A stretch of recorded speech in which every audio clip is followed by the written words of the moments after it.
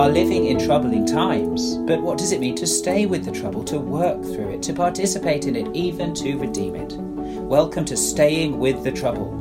In this podcast, we're bringing you conversations with those who have thought through a trouble for themselves, often in the face of personal upheaval or challenge. We've discussed topics ranging from race to COVID, from the environment to sexuality, and today we bring you another that we hope will be both interesting and inspiring.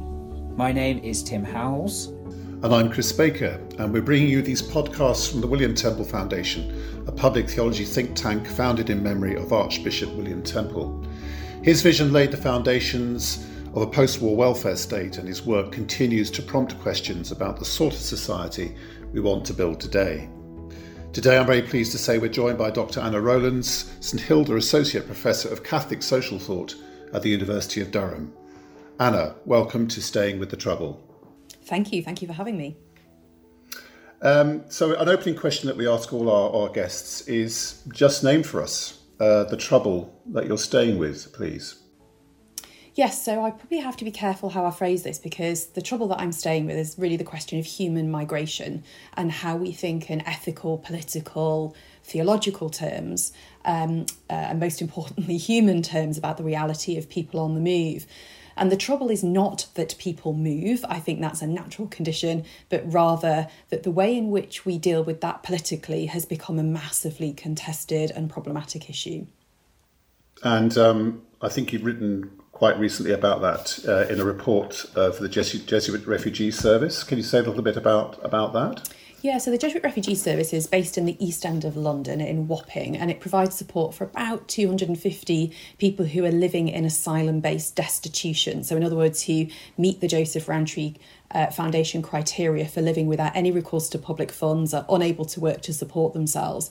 So many are living on night buses, sofa surfing, or in church-based hosting arrangements. And the report was an attempt to listen to the experiences of those who are living in destitution on a day-to-day basis. And I didn't want to look at it simply in terms of policy, but rather to look at how individuals in that situation pursue the normal human goods that you and I also pursue in our lives, and to understand the way in which those goods are frustrated and are enabled by real communities on the ground. We'll come back to some of those findings in a moment, Anna, but can we first of all go back? Were there any aspects or elements of your own background that led you to think in this direction? Yeah, well, I'm the product of what would now be called unskilled or low-skilled economic migrants in my grandparents' generation. So my paternal grandparents both came from Ireland, from the Republic of Ireland to the UK. My grandfather, when he was 15, he arrived and lived, as far as I can work out, sleeping rough, doing agricultural work, and then ended up driving a JCB and digging roads for the rest of his life. My grandmother came in service, as people did in those days, as a cook to a GP family in Stockport, but then ended up quickly in factory work, which is what she did until she died in her 50s. So my family background is very much Irish immigrant roots, and I think that shaped my sense that both rootedness, having a very strong sense of cultural identity, and uprootedness were features of so many people's lives. And those questions have intensified, I think, from my grandparents' generation till the point where I was picking this up as a concern really in the early 2000s when I was working then in an Anglican theological college, Westcott House in Cambridge, and training ordinands for the Church of England. And I kind of realised that those questions around migration and the experience of migration were suddenly going to become front of our political register. And I suppose I engaged with it again at that point. And I think at that time you also began volunteering at an immigration reception centre. Would you like to say something of your experiences there? Yeah, so I decided that my ordinand students should probably have a placement option that involved sort of experiencing the immigration system. And I thought that if I was going to require that of them, I probably should put myself on a placement first. And that really changed my life. I think sometimes you have experiences that just shift the path of your life in ways that you could never have expected. And walking through the doors of Oakington just changed my life.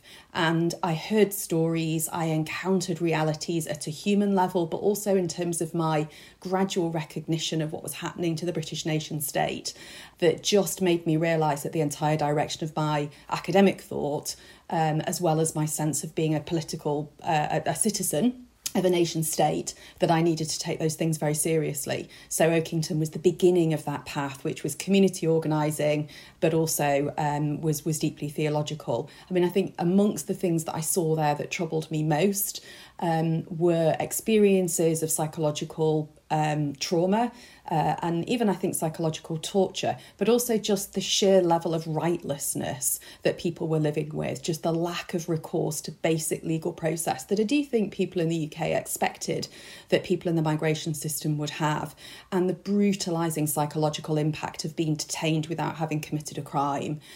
We just cannot underestimate the impact of that on a human being. And we do know now that the impact of even short periods of immigration detention, so detention for administrative purposes rather than because you've committed a crime, has long-term, potentially irreversible impacts on people's psychological health.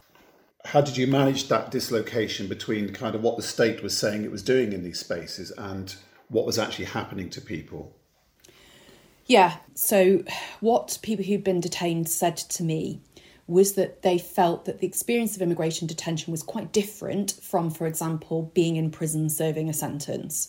A really simple way of putting this is that detainees say that they count their days up rather than counting their days down. And it's the fact that it is indefinite, that they do not know at what point they will be released, that they do not know or really understand often why they're being held and what its purpose is, and that they feel that the structures of the system as well as the social messaging of detention is about a basic process of breaking down hope of entry, hope of success, and that in the process what they lose is a deep sense of being connected to other people, having deep self-worth, and being able to achieve goods for themselves. So it creates a sense of dependency, of isolation, of futility, and they feel as if they're being told that they are basically superfluous humanity. And I think that messaging is right down from the detail. So one detainee said to me that he considered himself a very gentle personality and had taken pride in that before he was detained. But to get even basic things like a toothbrush or access to a razor, he had to become incredibly aggressive and assertive. And he ended up with a sense of self-loathing when he left detention because he felt his fundamental character had been changed, that he was not capable of empathetic communication once he emerged compared to the kind of personality he was, and he had to reteach himself empathetic connections with other people as a result. So I think that basic social messaging feels really intentional. You know, we talk about a hostile environment, and there was even a grouping in government given that name. Immigration detention is the ultimate experience of a hostile environment. So, you know, you saw firsthand and witnessed at firsthand this kind of visceral state of exemption that the state imposes on people who are, you know, rootless and migrant. And that's clearly, as you said, had a big influence on your kind of academic trajectory. I suppose it'd be good to hear a bit more now about the sort of key writers and thinkers that have influenced your journey into this area of research and activism. You talk about the kind of influence of a sort of a triad or trinity of three amazing women thinkers from the 20th century, all of whom kind of cross over between sort of Jewish and Christian identities and sensibilities, but all speak out of this kind of experience of the Jewish refugee experience. And these women are Gillian Rose, Simone Weil and Hannah Arendt. And I think I'm right in saying it was Gillian Rose that first set you on this path. Could you say a little bit more about her thought and what attracted you to it? Yes, so Chris, you're absolutely right that Gillian Rose was really my sort of gateway into realising the connection between these three women thinkers, and I have lived with their thought for over 20 years now, really, and they've remained the three key voices for me. I've tried to get away from them, but it's never worked. So Gillian Rose, for me, was really important because I read her when I was an undergraduate in Cambridge. I was studying social and political sciences. I'd come from this really quite Catholic background into studying the secular social sciences. And I felt that there was this disconnect between these two parts of my life and these two parts of my brain almost. And there really wasn't a way to bring them together. And for the first time, I found somebody who seemed able to speak to both that religious sensibility and also the political and philosophical sensibility. And so Rose's thought became absolutely critical for me. And she uses Simone Weil and Hannah Arendt as part of her thought. Now, Arendt became significant because of her work on being human in modern societies. So following the Second World War, writing about the experience of the Holocaust, she begins to rethink basic categories around good and evil, around political community, around the politics of membership, and particularly her work about how the Holocaust had changed the narrative about what it meant to be a human being. And she does this by looking in particular, obviously, at the structure of totalitarianism and at the Eichmann trial. And she begins to realise that there is something about the way we use modern politics that isn't just about trying to achieve particular ends, particular mechanisms, but it actually is about the scripting of what it means to be a human being. And the more that I was doing the work that I ended up doing at Oakington and afterwards on migration, the more I realised with Arendt's work that she was inviting us to see how political structures perform an idea of being human. They teach us something. They try and instruct us through the use of these structures in a narrative of what it means to be a human being. Now, Arendt's work on that became hugely important to me, and really it was Rose that was the entry point for thinking about that.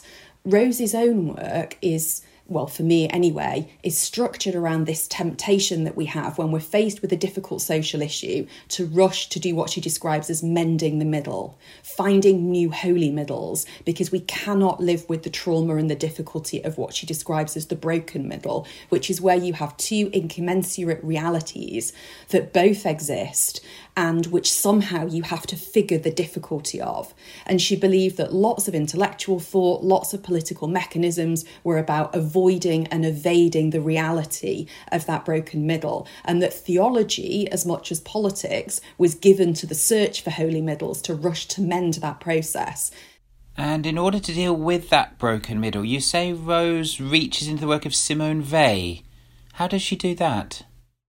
One of the things that's central to Simone Weil's work is this idea that force, violence, is an absolutely constituent part of our reality. Not that we should normalise it, but rather that we should attend constantly to the presence of force and violence as a social reality. And that only by confronting that history of force, that history of violence that's ever present, can we possibly speak of love and justice. So like Rose says, you've got to not want to flee the broken middle. You've got to, as she says, keep your mind in hell and despair not. Stay with the trouble, stay with the difficulty.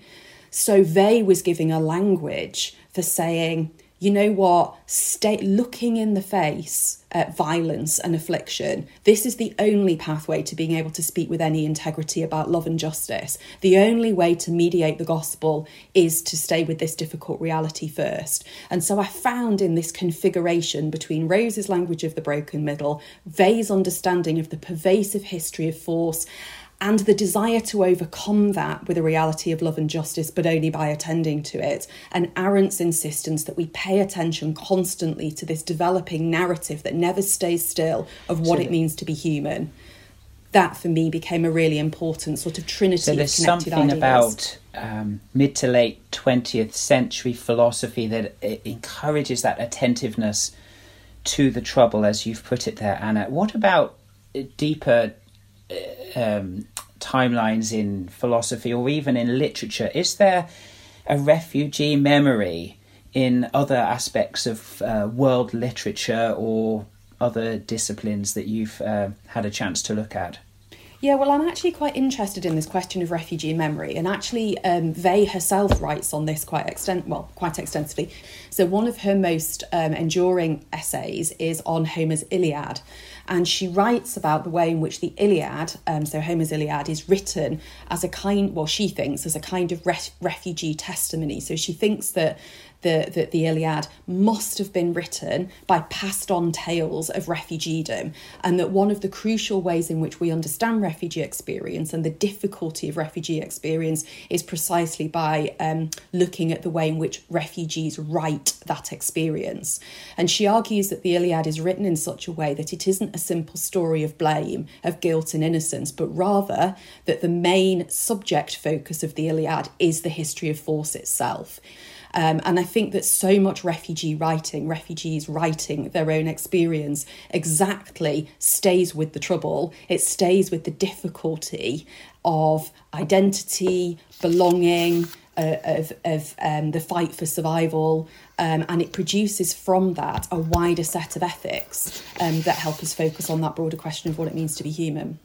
Now, those three philosophers you just mentioned, particularly Simone Weil, came back to you, didn't they, Anna, when you were writing or preparing for a report for the Jesuit Refugee Service between, I think, 2017 and maybe last year, for our welfare and not for our harm. Can you first of all explain or describe what you did in preparing for and writing that report?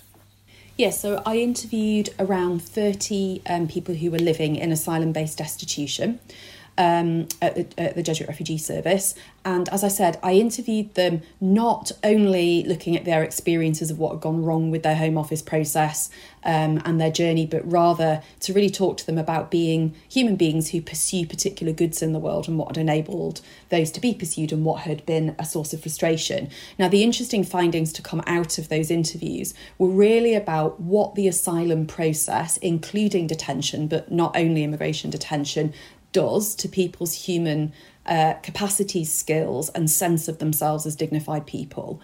And the key things that people told me repeatedly was, first of all, that once you've experienced the enforced worklessness of the asylum process, so existing without a right to work, and if you've experienced detention on top of that as well, it so impacts your sense of being a human being with skills and capacities. There is this sense in which what it kills in you is a sense of time being rightly ordered, of promise, of capability, and so much of what you experience is an endless process of the diminution of skills, capacity, and your own sense of being a kind of contributing human being. And the experience of that was long lasting. So much of the early part of the report is an attempt to talk about this sense in which time becomes compressed, distorted. Now, interestingly, once we hit COVID-19 and lockdown, I began to notice very quickly how our experience, non-refugee experience of lockdown, paralleled really closely what refugees told me about their experiences of living in the time compressed and distorted asylum process. They were experts by experience in much of what we've been trying to wrestle with and find language for over recent months. So the first part of the report was really about that. And then the second part was actually about interpreting refugees' own religious experiences.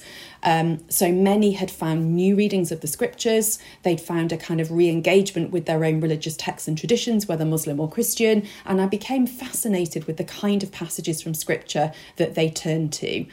So the main scriptural text that came up again and again was from the letter to Jeremiah.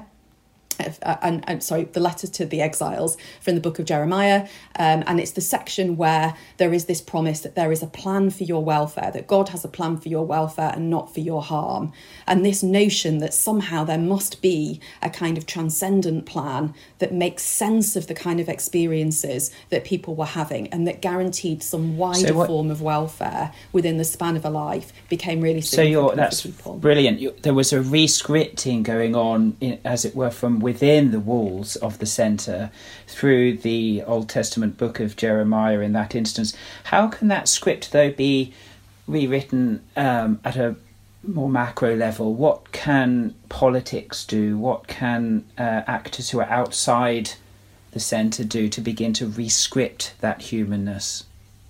So I think that re-scripting is exactly the right phrase. And the reason that I gave the report the title for your welfare and not for your harm was precisely because what refugees were asking was that their own experience be taken into account by policymakers, that the system itself be understood as service to those who were wanting to claim asylum and not simply as something done to refugees.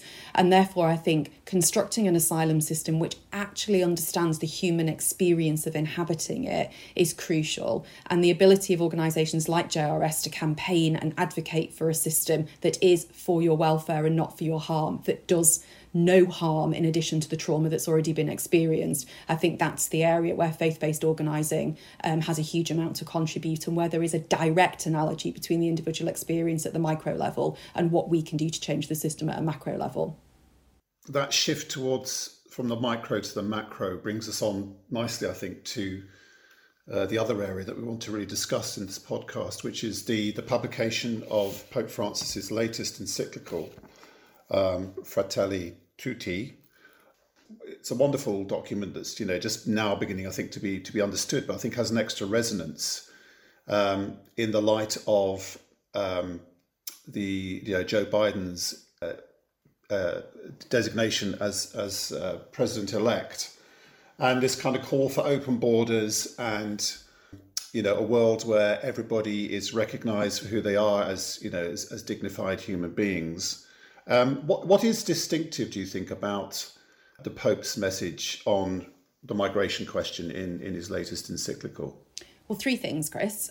First of all, the whole framing of Fratelli Tutti is the idea of basic human kinship, that the most basic fundamental human truth is that we are brothers and sisters all in his language, and that kinship is the basic way in which Christian is expected to view the world. We are all related to all, and we are all really responsible for all, and we recoil and we find all sorts of ways to rationalise our way out of that equation, and the Pope just really simply presents that. So insisting on that as the basic anthropology is the first point, and that changes everything.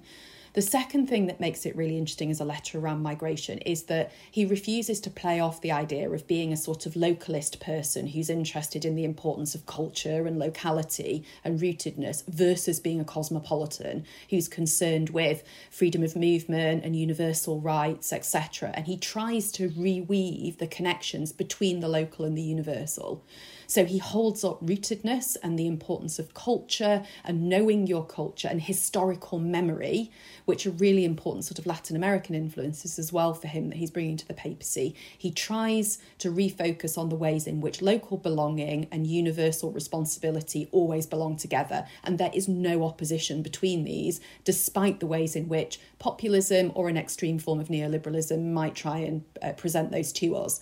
The third thing that's really important about the document, and this is where it's really challenging and very different from modern political thought, is that he uses the principle of what Catholic social teaching calls the universal destination of created goods as the basic principle for structuring all teaching on the ethics of migration, and indeed as the first principle of the social order. Now, it sounds like jargon. In fact, it's a very ancient patristic teaching of the Church that the created goods of the world, that includes all forms of material resources of created goods, are destined for the use and the benefit of all.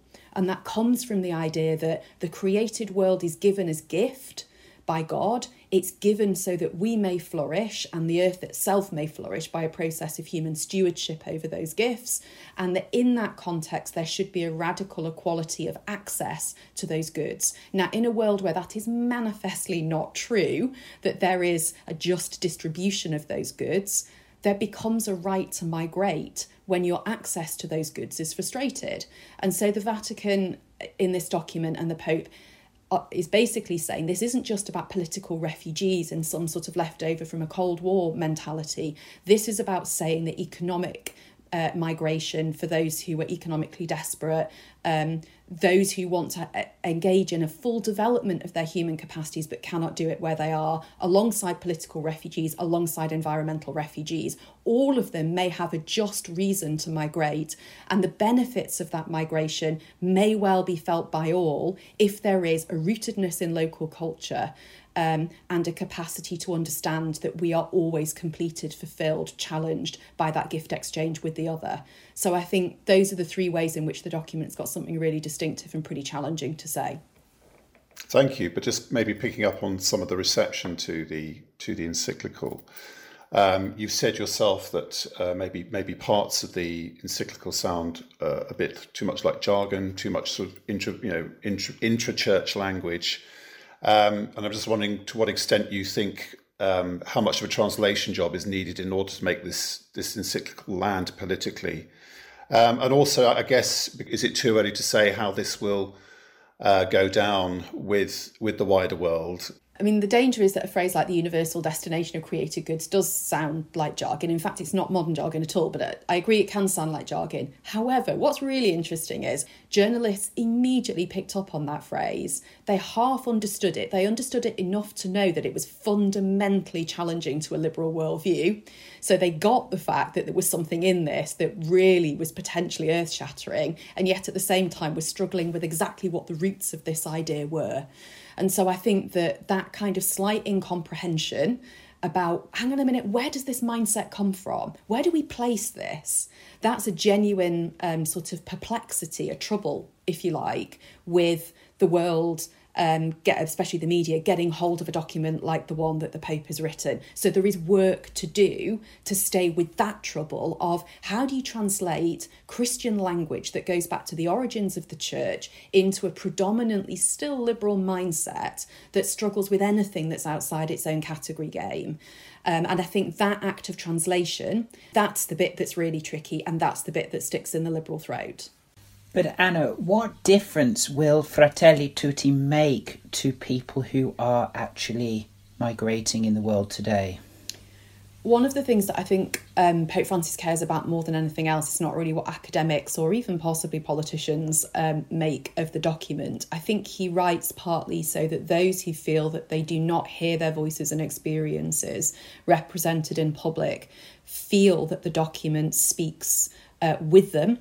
And is a form of accompaniment for them. So I think he would measure the success of the document partly as to whether or not those who feel themselves so utterly beleaguered in a public space feel that this document speaks to their reality and makes them feel more human and dignified in the process.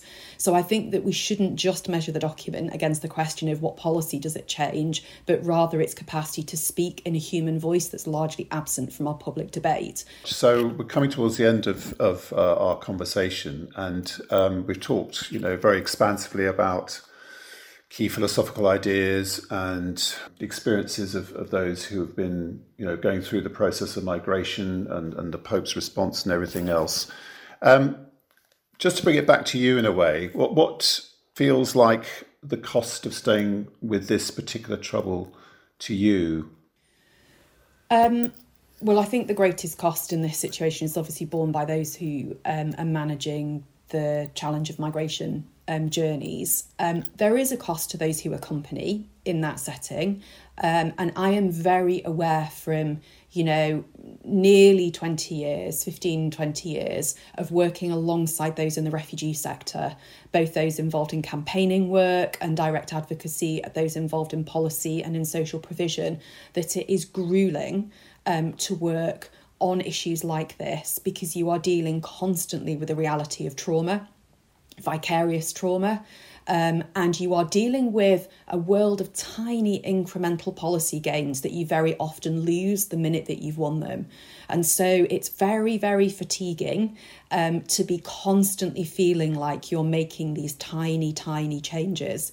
And I think that for those who spend a long time in the sector, it is incredibly difficult psychologically and spiritually to remain with that.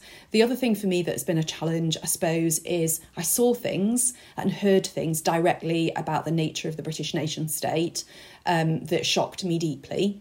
And I felt this kind of lack of confidence in my ability to see liberalism and to see the liberal state in perhaps the rosier ways that I had done, before I was 30. And I have lived with, I suppose, a state of kind of extreme sadness and anger when the liberal state fails to be itself. I had direct experience of people who I was visiting in immigration detention, who were moved around centres so that they couldn't access their legal rights. I dealt with 2 cases in which people I was visiting were attempted to be removed from the UK on flights before their legal appeals had been fully resolved. I, on one occasion, had to listen to the experience of one of the detainees that I'd been involved in accompanying, who had suffered mental torture, as I would express it, by being put through a mock removal process, even though a judicial review notice had been faxed through to the centre. But they put him through a mock removal process in order simply to sort of manipulate him psychologically. I received a threatening anonymous phone call from the police on one occasion when I reported an assault at the airport at Heathrow against somebody who was being removed. And they're kind of experiences that you just honestly don't believe as a British citizen you're ever going to come across directly. And if I'd heard them secondhand, I probably still wouldn't quite have believed them. And you live with the knowledge of those kind of experiences and what they imply. And, you know, it's secondhand, but it's, you know, that's not straightforward. So you've been on a long journey yourself. You've been challenged, you've been troubled. Where are you now? We sit here in November 2020. Do you have a sense of hope and optimism for the future? So I suppose 2 things, one more philosophical, one more practical, do give me a degree of hope. The first is that I worked on a project in the Middle East, a research project, collaborative project based at UCL in London, and that's looking at how refugee communities support other refugees. And there is a world out there of refugees, second-generation refugees, first-generation refugees, who form communities of support and hospitality. So that's one thing that gives me hope. And the second is really more philosophical, and it's back to Arendt, which is to say, because we are created, the fact that we are born, that brings always the possibility of a new beginning. And Arendt writes about this fact of natality as the regeneration principle of our politics. That, and the notion that what it means to be public is to create this space between us, born of the fact that we are born, and that ever brings the possibility, not that it will necessarily come about, but the possibility of a new beginning, a rescripting of our humanness. Anna, thank you very much for a very challenging and informative conversation. We have appreciated your time with us today. Thank you for having me. Thank you to Chris Baker, our co-host. Thank you. And to Rosie Dawson, our producer. And thank you to you, the listener. This is the last in this first series of Staying with the Trouble. Do visit williamtemplefoundation.org.uk to access any of our previous episodes, and keep your eyes and ears open for a new series coming soon. Thank you very much, and goodbye.